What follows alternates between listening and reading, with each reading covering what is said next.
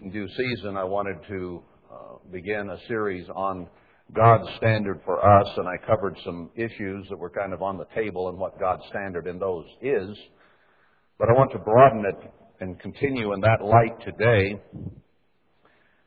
because I think this is important for us to understand truly and fully, if possible, what God expects of us and what standard there is for us in every aspect of life. Now, I want to point to the sermonette, first of all, starting out, that it was about Saul and the Amalekites. For some who might hear this tape a year or two or three from now, and we're here for the sermonette or on the telephone. And how God had told Saul and instructed him as king to destroy the Amalekites. Man, woman, child, beast, everything. Nothing to be left of them, even their animals. And you think, well, why kill the animals? You know, they don't hurt us, and they're worth something, aren't they? You can eat them. Why kill the animals? But that's what God wanted done. I think he was making a very important point. He wanted nothing left of those people on the earth that descended from them, even animals. They were such that he was consigning them to the great white throne judgment to come up later and have opportunity of salvation.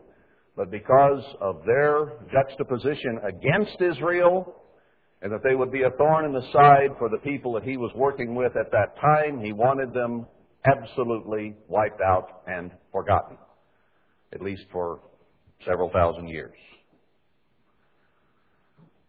But you know how human reasoning is. There is a way that seems right to a man, but the ends thereof are the ways of death. And you know, the way we think and the way we want to do things does seem right to us sometimes. And if it comes in conflict with the Word of God, then we find a way around it, or we choose to ignore it, or we rebelliously clench our teeth and follow it anyway, or any one of several reactions when there's something of God that we don't like. That is human nature. That is raw human nature. And we have to be transformed from that, converted from that, and have our minds utterly changed so that we don't think the way we used to think. Now, the Amalekites were not willing to change the way they thought about Israel's God or Israel. And since they were in the way, they had to go away. Now, Saul and the Israelites agreed up to a point. But there came a point where they said, hey, man, why should we waste the gold and the silver and the animals and all that stuff? Let's keep this. They can't hurt us. There's human reasoning for you. Now, to them, God's logic did not make proper human logic. So, when we disagree with God's logic, sometimes we choose to ignore it. Now, you don't always have to understand what God is saying. All you have to do is know what he said and do it, whether it appeals to your nature or your way of thinking or your logic or not. Because sometimes we may not have complete understanding of why God does something. And I think that that is a good example in point.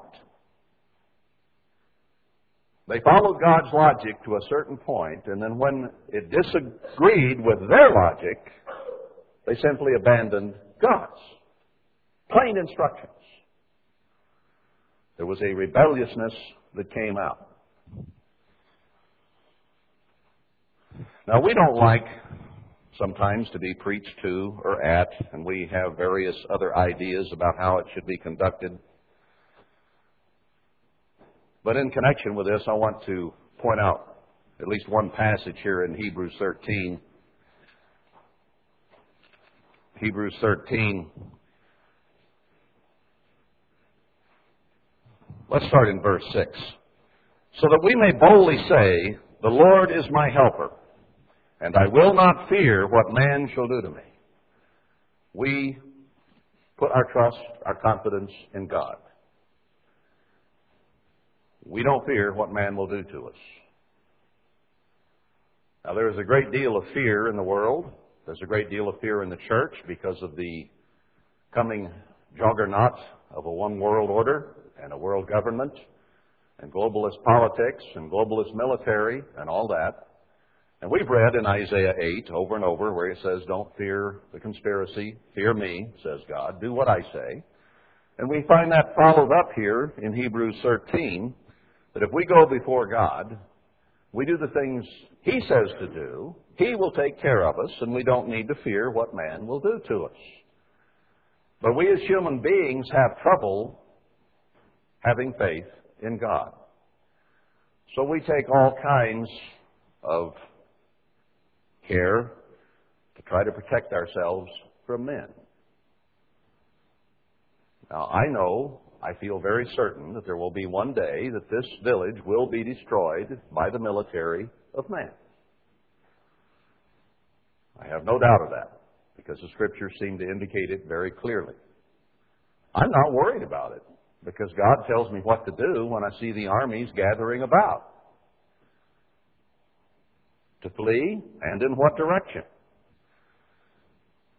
People debate whether they should be here or not. I'll tell you what the fate of this place is, if you need some confirmation that you might not should come here. That is, it's going to be wiped out. If we, as individuals, are doing what we are supposed to be doing, we will not be wiped out with it. On the other hand, those who are out there in the world will be wiped out and or taken captive there. So, I guess you can pick your poison. If you come here, you better believe in God. And if you don't, you better come to. Because this place is going to go away when the time is right. So don't fear man and what he'll do to us. Remember them which have the oversight, the rule, the guidance over you. Ooh. That's the way it's always been, isn't it? All the way through the history of Israel, all the way through the church, God has put those in charge, whether it was kings or priests or judges or ministers or whatever. And it was still true in Hebrews 13, toward the end of the New Testament era of the church, that Paul is talking about those who have government positions in the church. Who has spoken to you the word of God. So this isn't civil government, this is government in the church. Whose faith follow, considering the end of their conduct, because those who had been appointed were faithfully serving God, James, Peter, Timothy, Silas, Apollos, you name them. Jesus Christ is saying yesterday and today and forever. The way He has done things, He will always do things, and He will always work through men, as much as that rankles upon us sometimes. And it isn't so much always that it is men that bother us. It's just that it's not us who have the influence or the say. So we resent someone else being given a position or a direction or a commission. We want to be heard. And there is where the rub comes. But Christ is the same yesterday, today, and forever. Be not carried about with different and strange doctrines. And boy, are there a bunch of those going around today. For it is a good thing that the heart be established with grace, not with foods which have not profited them, which have been occupied therein. In other words, the animal sacrifices and so on are not necessary. They didn't really profit those people. We have an altar whereof they have no right to eat, which serve the tabernacle. So those who would bring animal sacrifices and animal blood are barking up the wrong tree. Those who would eat a lamb at Passover are barking up the wrong tree. It is a slap in the face to Jesus Christ to kill a lamb for Passover today. Those people who still live that way have no right to serve the tabernacle that we do. They do not have the new covenant. Wherefore Jesus also, that he might sanctify the people with his own blood, suffered without the gate. He was dirty with our sins and had to be outside the camp to die with those sins. Wherefore Jesus also, that he might sanctify the people with his own blood, suffered without the gate. Now, he died for all sin of all mankind. And this story of Saul and the Amalekites also comes to play. We must get rid of all sin. That is God's standard for us. Anything that is contrary to God's way, His thinking, His word, has to go. Now, the Amalekites there was just a physical example where God was making a point that anything contrary to God has to die. It will not survive what is coming. And if we are contrary to God in this end-time age, we will not survive either. Money, silver, gold, none of those things are going to save us. The money will be thrown in the streets, and Scripture says the silver and the gold will be thrown in the streets. If you heat it so that you can chew it, it's too hot to swallow. And if you don't heat it, it's too hard to chew. It won't do us any good. Now, sometime down the road from now, when people have wheat and you have gold, do you think that they would be willing to trade you their wheat for your gold? Not going to happen. It is food that is going to be in short supply. Oh, the silver and the gold may be okay for a little while, but there's going to come a time when it is totally valueless to people in this country. Won't buy anything because there isn't anything. We'll read more about that as we get into where I'm headed in a little while. But there's an extreme lesson for us with Saul and the Amalekites. That is, everything that is sinful has to go. Can't be tolerated.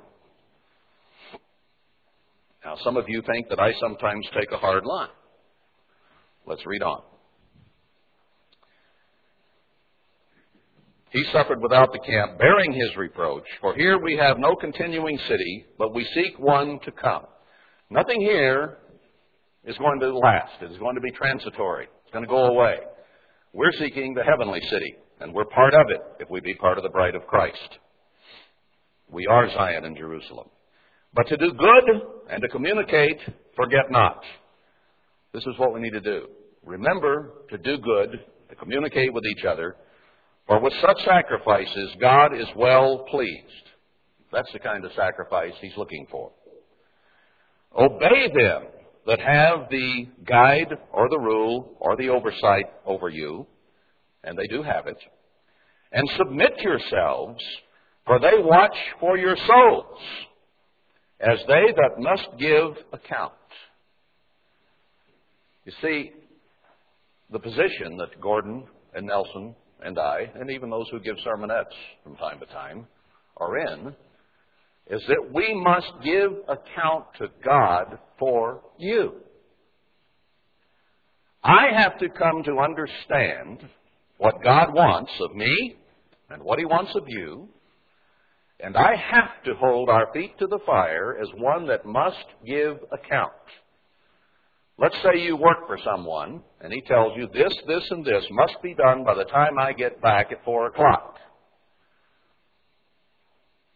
And he is going to make you give account when he shows up at 4. If you were on coffee break till 3:30 and didn't get it done, then you will be held accountable and may be fired.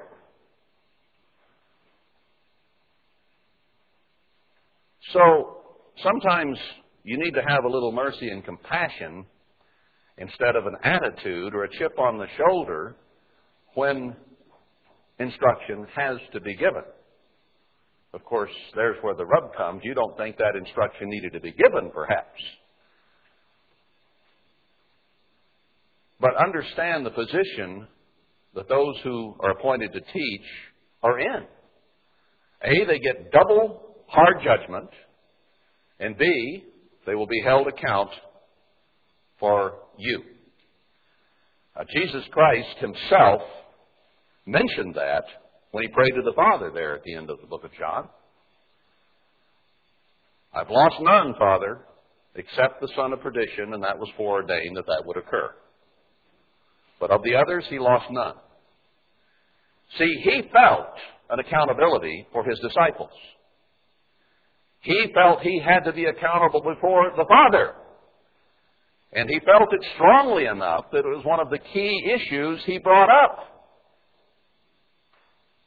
Now, he is in the same position today with you and me. He will submit the names to his Father of those he wants as his bride. And he will have to give account for each of us. Well, the Father says, yeah, but what about such and such? It's okay, Dad, my blood covers that. His Father will say, you're right. Because everyone that is on that list that Jesus Christ approves, the Father is going to approve because they're one and they see eye to eye and they don't disagree. They will know. They will agree. And you will be in or you will be out. And I will be in or I will be out. But I have a much harsher judgment than you do. So even though you may chafe at times, understand that there is a job that has to be done, and that God has appointed some to do it. And I don't always know why God appoints this one, that one, or the other one, and why he doesn't appoint someone else. That's his business. But he does what he does. And we need to learn to accept what God does. And if you don't think he's doing something here, then you need to go find a place where you think God is doing something. Now be careful not to make the judgment, however, that God must be doing exactly what you think and only as you think. Because going out and finding someone who is teaching exactly everything you believe is going to be very, very difficult. Because there's probably not another human being on this earth, especially a minister, who agrees wholeheartedly with you on everything. See what I mean? Kind of hard to find. So sometimes you have to put up with some warts. I'm sorry. None of us are perfect. By any means. All of us struggle to be what we ought to be. I certainly do. Every day of my life, it is an absolute struggle. You're just not as human and carnal as I am, I don't think. Do you fight it as hard as I have to? Maybe you're sort of intrinsically good somewhere. I don't know. But I kind of doubt it. I think we're all in the same boat. We're all basically weak and base, and very, very few of you are noble. Maybe it'd be best if we knew. Could I see the hands of those who are noble? Or maybe you just know someone who's noble. Could you raise your hand and tell me who it is? None of us are. We're all in the same boat, rowing with the same paddles, and through the same stuff. So we need to understand that, and we need to grasp, I'm not always right, brethren.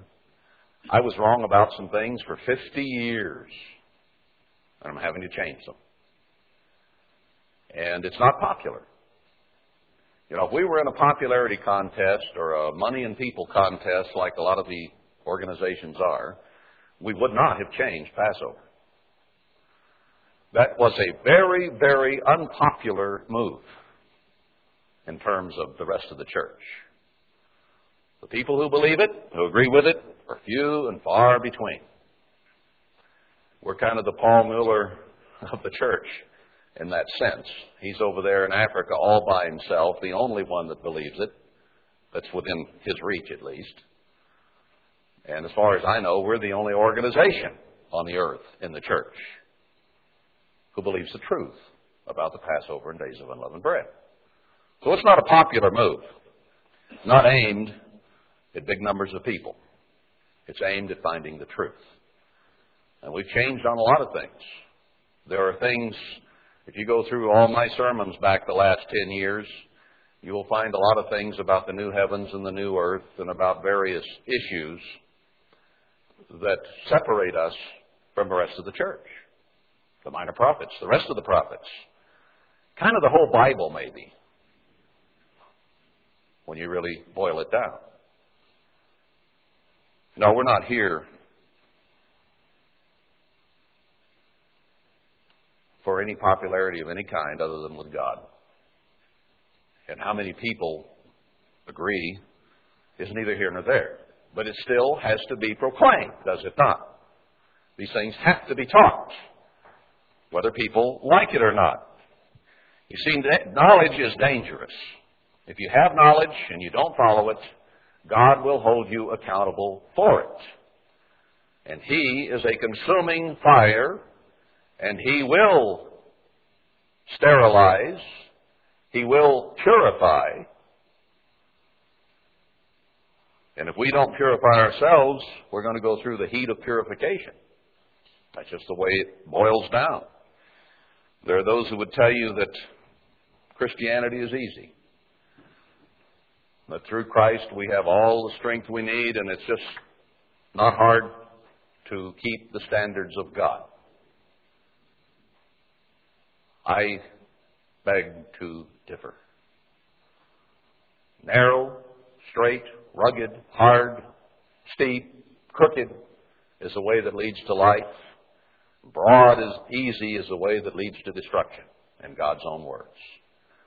I heard somebody says, well, if you people have some sickness and you have some trials and troubles around here, you must not be God's people. You must not be pleasing God. Well, maybe we aren't pleasing God as much as we ought to be, but on the other hand, He says, through much tribulation enter the kingdom of heaven. Many are the afflictions of the righteous, and on and on.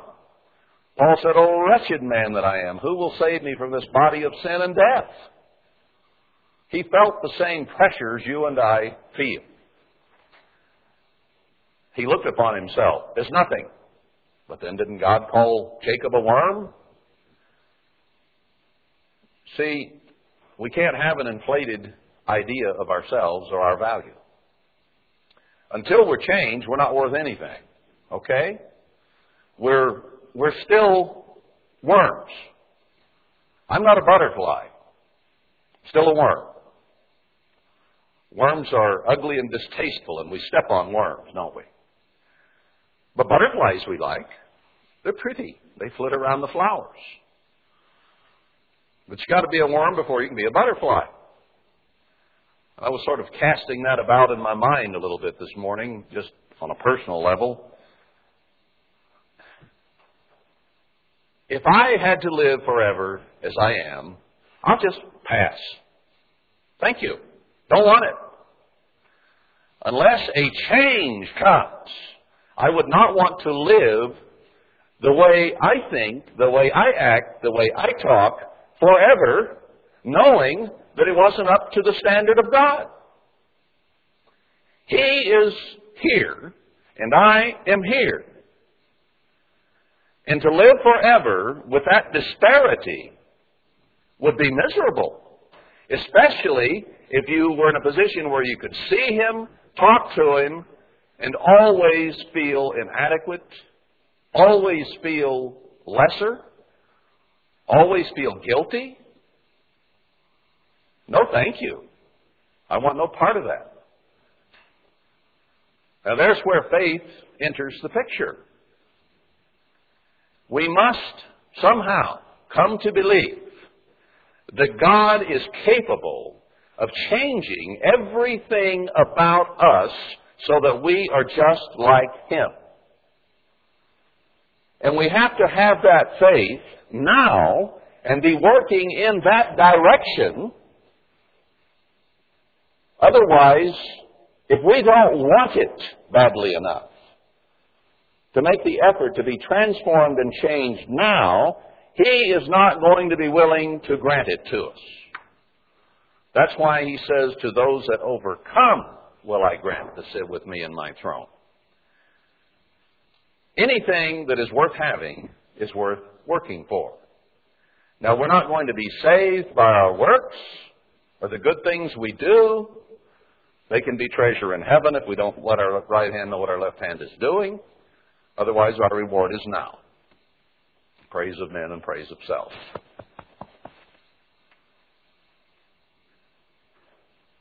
But we have to comprehend that God put us here to learn to be what we ought to be and to work at it. It is a practice ground. It's like boot camp in the Army. Their goal is to turn you into an efficient fighting machine, and they put you through a great deal of work and pain and misery and education to bring you there. And God is essentially doing the same thing with us. This is a tough time. Not easy. Wasn't intended to be easy. But the encouraging part is it will be over before too long. And our change will come. If we die soon, it'll come in the next split second. If we live through to the end of this thing, probably only a few years left. So in either case, it's a split second or a few years. It isn't very far off. So is it worth it? Do we believe Him? And how do I bolster that belief? Because we can begin to think and go through the thing like I was this morning, analyzing myself and feeling very sick about myself, and saying, what's the use? Why try? Why work so hard at it and never seem to be able to make much progress, it seems? It's difficult. So how do I get from that attitude to one of faith and trust to know that things are going to be better in the morning? Romans 1 gives us the answer.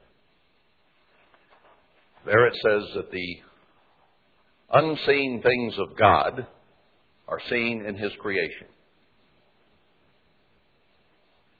So what I have to do sometimes, fairly frequently, I try to do it fairly often, is back off and look at what God has made. Think about the flowers and the butterfly. Think about the deer and the elk and the trees and the grass. Think about the good things that grow in the garden. Think about peach off of a tree or a raspberry off a vine. Things that I truly enjoy. Fresh tomato right off the vine. Eat it right there. How did those things come to be? How did this earth and the rain and the clouds, the beauty that we find all over this earth come to be? So I have to put my trust and my confidence in a being who was able to do that. And when I look around at what He has done, I have to marvel and think, if He could do that out of nothing, and He can make me out of nothing, wretched as I am, I'm still a miracle standing here. We are fearfully and wonderfully made. To make a human being out of dirt was an incredible accomplishment. You don't have to look beyond the creation of your own self to see that there has to be someone, somewhere in the universe, of incredible capacity, power, might, planning ability, love, concern. Think of the loveliest things that you can imagine and enjoy and appreciate on this earth. In relationships, in communing with nature, whatever. And understand there is a mastermind who had to do that and could do that. And there are minds on this earth that are bent on destroying everything that God has made and bent on destroying society and making peasants out of all of us. It's the mind of Satan working through men. Which way are you going to go? Now, can you walk in faith and follow every instruction that that master being has given? It's a matter of coming to the point that you believe there is a God with all your heart, and therefore believe that He knows the best way to live. And that in most cases, it will be absolutely contrary to the way you think. Because the human carnal mind is enmity against God. It is deceitful and desperately wicked, and is contrary to God in every way. Since Adam and Eve rebelled against God, man's mind has been rebellious ever since, seeking a different path than that which God would give. That's why the road to righteousness is difficult and hard. It's because our minds do not naturally go God's way. They have to be changed. They have to be forced. And we have to have help, or we can't do it. Now, that's the introduction to this next section. Now let's go to Matthew 3. Matthew 3. In those days came John the Baptist preaching in the wilderness of Judea. Now, what do you suspect based on your knowledge of the Old Testament? Okay, before we read this, what do you think John might have been preaching? Let the whole Old Testament go through your mind quickly. And what was preached and taught by the prophets of God in the past? What would John come preaching? Verse 2, came in the wilderness of Judea and saying, repent you, for the kingdom of heaven is at hand. Nothing changed from the Old Testament prophets to the beginning, the precursor, the forerunner of Jesus Christ, John the Baptist, and what he would be preaching. The message for mankind ever since Adam and Eve has always been repentance. Change. Don't go your way, go God's way. That's what he preached and taught to ancient Israel. That was the covenant he offered them. Obey God, do everything God says, and you'll have blessings and not cursings. And of course they went the other way. So all the prophesying, all the preaching had to do basically with repentance of going the wrong way and turn around and go God's way. So when John the Baptist comes on the scene to prepare the way for Christ, that is the message he preached. Repent, for the kingdom of God is at hand. That pretty well sums it up. Change the way you think, change the way you are, change the things you say, change the things you do, because the kingdom of heaven is at hand, and it is the doers of the word who will be justified and glorified, not the hearers. It's that simple. Thank you very much. See you next week. Better not stop there.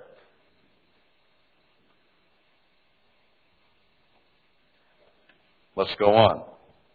Verse 8, bring forth therefore fruits meet for repentance. And he says in verse 11, I baptize you with water to repentance. But he that comes after me is mightier than I, whose shoes I am not worthy to bear. He shall baptize you with the Holy Spirit and with fire, whose fan is in his hand, and he will thoroughly purge his floor and gather his wheat into the garner, but he will burn up the chaff with unquenchable fire. Sweet Jesus.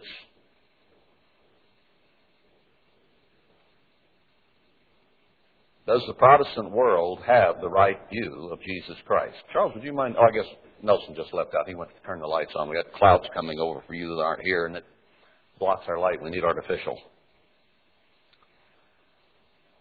There. Those who have eyes to see now.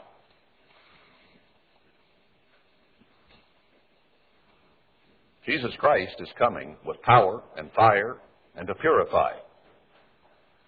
There is a standard that has been set. And that standard must be met or else. Okay? Then comes Jesus, verse 13, from Galilee to Jordan to John to be baptized of him. But John forbade him, saying, I have need to be baptized of you, and come you to me? And Jesus answering said to him, Suffer it be so now, for thus it becomes us to fulfill all righteousness. So then John the Baptist agreed in baptizing. Christ had to do everything that was a righteous thing that needed to be done. John could understand that. And Jesus, when he was baptized, went up straightway out of the water, and lo, the heavens were opened to him, and he saw the Spirit of God descending like a dove and lighting upon him. Now, it came gently, like a dove in this case. In Acts 2, when it first came to the church, Pentecost, it came as tongues of fire. Very dramatic thing as opposed to this very gentle situation. Perhaps Christ did not need the drama that we need. He already believed. He already understood. He already knew. And a voice from heaven saying, This is my beloved Son, in whom I am well pleased. Not proud. God is not proud, but he was very well pleased. I'm not going to go through all the temptation that Christ went through with the devil here, but we know the story and know that he defeated Satan, did not give in to the temptations of Satan. And they were very difficult ones. He hadn't eaten in 40 days. He was offered bread, offered food. He was offered power. He was offered a lot of things. And no, I live by every word of God. That was his answer. To live by every word of God. Now there's the example of Jesus the Christ, who had the answer. An answer that Satan could not get around. Live by every word of God. There are no words in here that we dare let fall to the floor. We must keep every word of God. To do that, we must be reminded of them. We must study them. We tend to focus sometimes on certain things, and a lot of other things fall off the table. We can't afford to do that. Prophecy is important because prophecy is about repent ye, for the kingdom of God is at hand. But when it comes right down to it, the most important thing is conduct. How we conduct our lives, how we manage our lives and our thoughts. Of course, repent for the kingdom of heaven is at hand has to do with conduct, doesn't it? So it's all about studying all these words. Now, after Satan was defeated by Christ, Christ began his ministry. Let's go to verse 17 of Matthew 4. From that time, Jesus began to preach. I wonder what his message was. Was his message, be baptized, born again, and by the grace of God, you're saved? From that time, Jesus began to preach and to say, repent, for the kingdom of heaven is at hand. Preached exactly the same thing John the Baptist had been preaching. John was the forerunner of that, and Christ then came in reality and preached the same message. Then come a few verses showing how he called his disciples from being fishermen, tax collectors, and so on. Verse 22, they immediately left the ship and their father and followed him. They left family, they left their jobs, their employment, their professions, committed themselves entirely to follow Jesus Christ. It became a way of life. And Jesus went about all Galilee, teaching in their synagogues and preaching the gospel of the kingdom and healing all manner of sickness and all manner of disease among the people. So his message was repent, for the kingdom of heaven is at hand, and he showed some of the benefits of the kingdom by doing a lot of healings among the people. Verse 24, and his fame went throughout all Syria. And from Syria they brought to him all sick people that were taken with different diseases and torments, and those which were possessed with devils, and insane, and those that had the palsy, and he healed them. And there followed him great multitudes of people from Galilee, and from Decapolis, and from Jerusalem, and from Judea, and from beyond Jordan. People came in droves by the thousands to this man who was healing and who was preaching the kingdom of God. Probably tens of thousands coming from all those areas. That's a wide range of geography. Even from Syria, all over. He had compassion. He healed them. He gave a broad, general teaching about repent, for the kingdom of heaven is at hand. But notice something very, very important here when we get to the what they call Sermon on the Mount.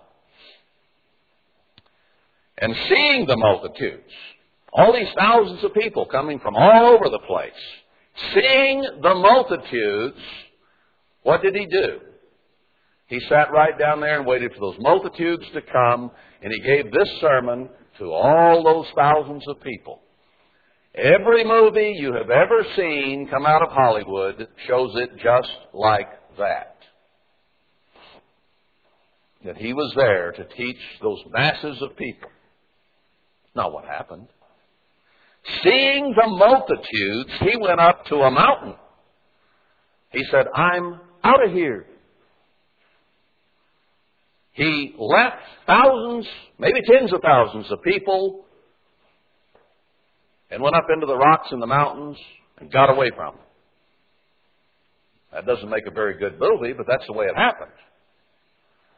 And when he was set, he found a place. Probably was in better shape than the disciples. He beat them up the mountain. When he was set, the disciples came to him. Not thousands of people, just those disciples he had called. Why? Why didn't he give this to everybody? It would have been cheap. I mean, it didn't cost him anything. He could have sat up on a high place on a rock, had those people spread below, and he could have spoken to thousands of them. Or better yet, for acoustics, he could have stayed down low and had the people all get up above him, because mountain sound carries up a mountain. He wouldn't have needed amplification. He could have preached to thousands and thousands of people, and they could have all have heard him quite nicely. Could have done it that way. If he was here to save the world, I would think he would have done it that way. His job wasn't to save the world at that time. He's coming back to do that, but it's not his job right now. Wasn't his job then. His job was to train disciples and offer them a new covenant. Something that would start very, very small with these 12 and grow. Pentecost, Acts 2, began to grow dramatically there for a short while. Then a falling away occurred. No, what he's doing here is putting the multitudes aside, sitting down with his disciples, and giving them a new covenant, a new agreement, and if you will, a new standard. Now, he had started out in a general way preaching the gospel of repentance. He had healed some folks. He had shown that he was the Son of God, not only to them, but to the disciples themselves. So he had some credibility with them at this point. Now, if he had sat down with them, the first day he called them off the boat and given them what is in Matthew 5, 6, and 7, they might have gone back to the boat. But instead, he had a period of time where he did some healings. He showed through very dramatic ways that he was the Son of God. Now, who was he trying to convince? Mainly his disciples. And you'll find all the way through Matthew, Mark, Luke, and John that they had trouble grasping it all the way through. You'd have to keep asking them, well, who do you think I am? Why do you think this was done? How did the fishes get divided? He continually had to ask them questions. And they still didn't get it. Came the night of the Passover, and when he would be betrayed, taken, killed the next day, they still didn't get it. Couldn't grasp truly who he was and what he was doing and what their part was. So they had to argue that very night about who was the greatest among them. And the greatest among them was sitting there trying to teach them what it was all about. Didn't matter. He was the greatest.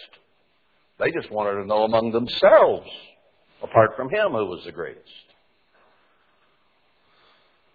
We all like to have a high opinion of ourselves, and sometimes it comes out in our relationship with others.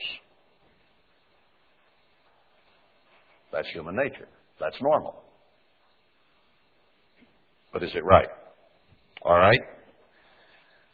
We have here a prenuptial marriage covenant. He gives us the standard in this teaching right here in Matthew 5, 6, and 7 of what we must be to be His bride. Now the world and Protestants look upon this as a very sweet 3 chapters where Christ gave wonderful, wonderful attitudes for us to be in, and they call it the Beatitudes. They miss the point. They miss what this will require. They miss seeing the incredible standard that Christ set down. Now, this particular sermon, if you want to call it a sermon, that's what it's called. It was a teaching at any rate, where they sat before Him and He taught them. He was set, they came to Him, He taught them. Okay? That's the way it was. It is the fulcrum. It is the balance point between the Old Testament and the New Testament. It summarizes the Old Testament, and everything written in the New Testament springs from this particular day's teaching. The principles, even some of the very words that were in this particular teaching session, you will find throughout the New Testament. These principles will be brought out over and over by James, Peter, John, Paul, and so on. This is the balance point. This is the standard set by Jesus Christ for His disciples in the first recorded time that He sat down directly to teach just them. And they were to be the founders, through Him, of the early New Testament church that has existed until today. And the standard set here is the standard for all time. Will never be remanded, will never be changed. It will always be throughout all eternity. Because this is what God is. This is what God thinks. This is how God wants His people to think. It is the ultimate standard. It interprets the law, and brings greater understanding to it, and gives a principle for every technicality of Moses' law, some of which things are not physically necessary to do today, like circumcision, as Paul clearly explains, and other things. But there is always a spiritual substitute for those physical things. Christ is the sacrifice. Those sacrifices were only a shadow.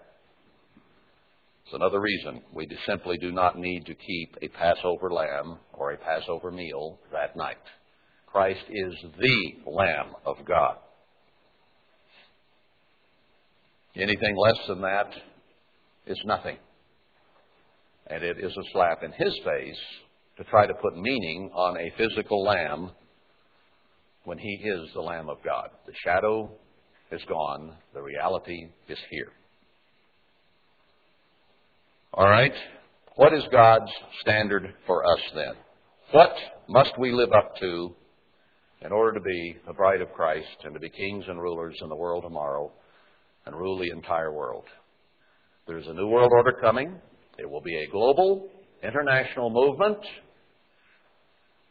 And it will not be run by the Illuminati or by the Council on Foreign Relations or the Masonic lodges.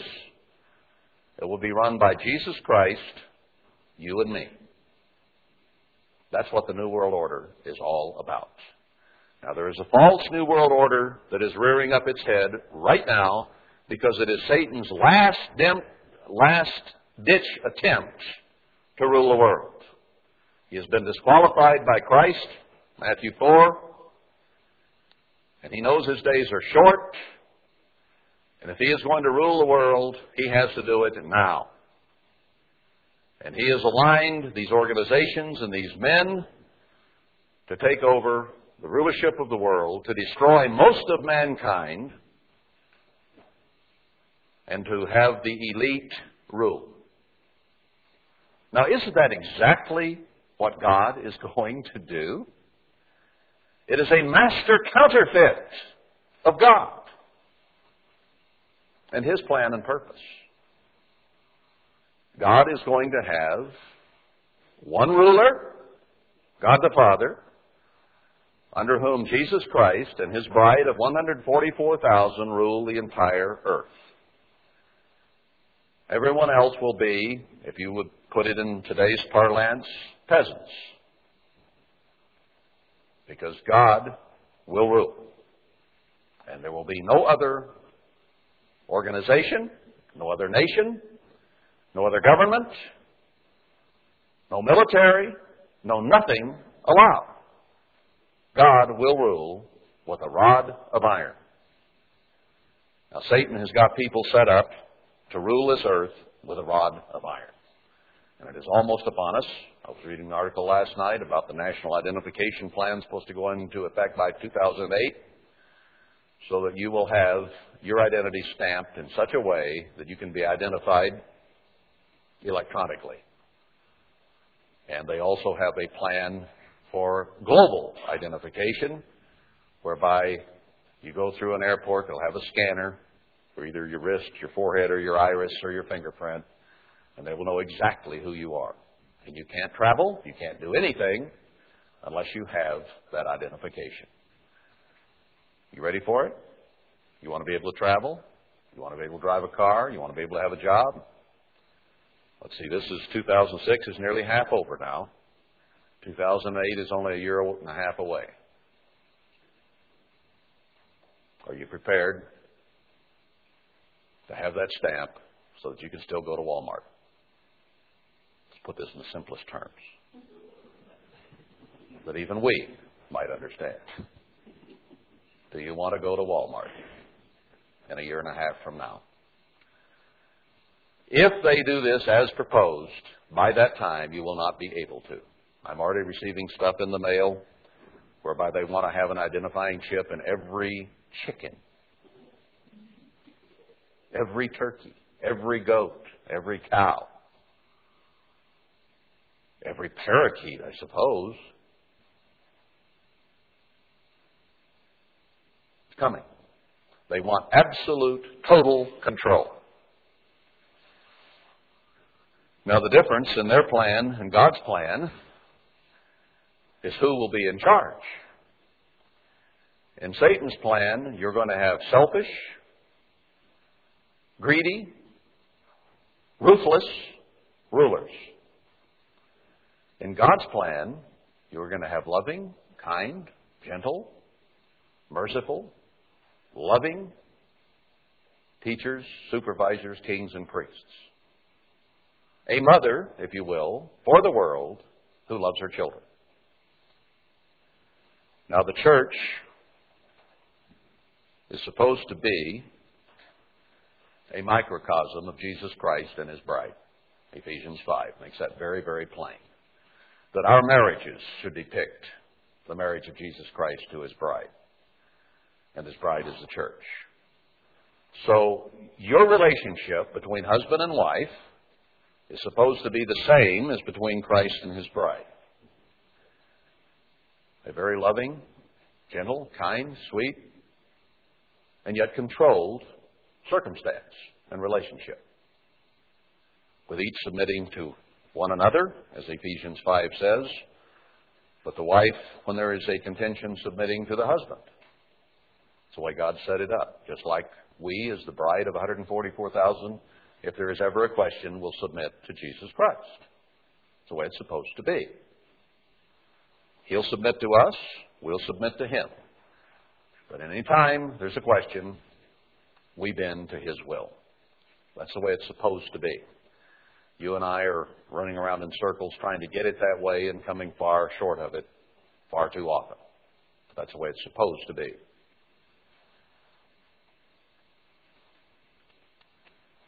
Now, here's the kicker. We see corrupt, greedy, jealous, selfish people today trying to rise to the top in Satan's system. And we despise it and hate it. But it falls on you and me as the few called out ones in this end time to be rulers of the world in the right way. Therefore, we simply cannot have any selfishness, any greed, any jealousy, any envy, any wrong anger, bitterness, clamor, fighting, warring among ourselves. There is no room for that. No room whatsoever. That's the hard part. That God is training a mature, holy, perfect, giving, loving people to rule the world. And we are candidates to be those rulers. It's awesome when you think about it. All those people out here in this world with all their machinations and their plans and everything to rule this world are going to be torn to pieces by Jesus Christ. And He will come riding on a white horse flecked with blood. He's coming first to take us for a honeymoon of a year, and then we'll come back with Him, and He'll be riding that horse then of war, and His saints with Him, to take over the rulership of the world. These ancient societies that have been plotting and planning this, along with the central bankers and our rulers in Washington, are going to get it right in the neck. We're to be the saviors, brethren. That's the bottom line, along with Jesus Christ. He is the Savior.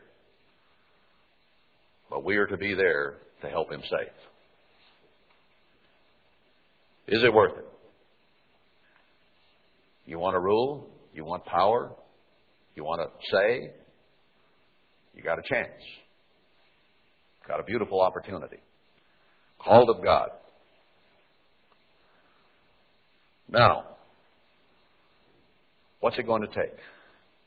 What is the standard? He opened His mouth, verse 2 of Matthew 5, and taught them, not the multitude, He taught them, His disciples, who had come to Him. So this is just for us. This is just for the called out ones. This isn't for the world. This covenant is not offered to them. That's why He made the separation here. Just for us. Those that He taught, and those that would be taught by them.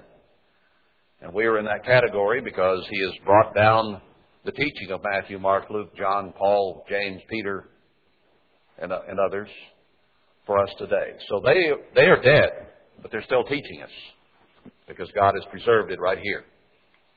Okay? So the things that Christ taught them that day, they repeated for us. It was all written down and preserved so that we would have the opportunity to study the manual for world rule. We represent the true New World Order. Why should we fear the New World Order of Satan when Christ has defeated him already? And you know who Satan is going to come after the minute he is cast down to this earth? Us. Will be his first, main, and really only target. Satan, the devil, is going to target you and me personally. Mr. Armstrong used to ask the question, have trouble in the church. Has Satan been cast down? Every once in a while someone comes to me and says, time of trouble in their lives or time of trouble in the church or whatever. Do you think Satan's been cast down? No, hasn't happened. This is just the normal stuff. This is just stuff he'll try to lay on us. When he's cast down, there will be no question. He is going to amass an army, and they're going to come upon the remnant, the settlement of God's people, where God has gathered His remnant together, and He is going to try to militarily destroy all the faithful remnant of God in one fell swoop. One battle. And He will not delay. He's there accusing us before the throne of God today. And He will do that as long as He is permitted to. He will take your faults, your thoughts, your actions to the Father and the Son and accuse us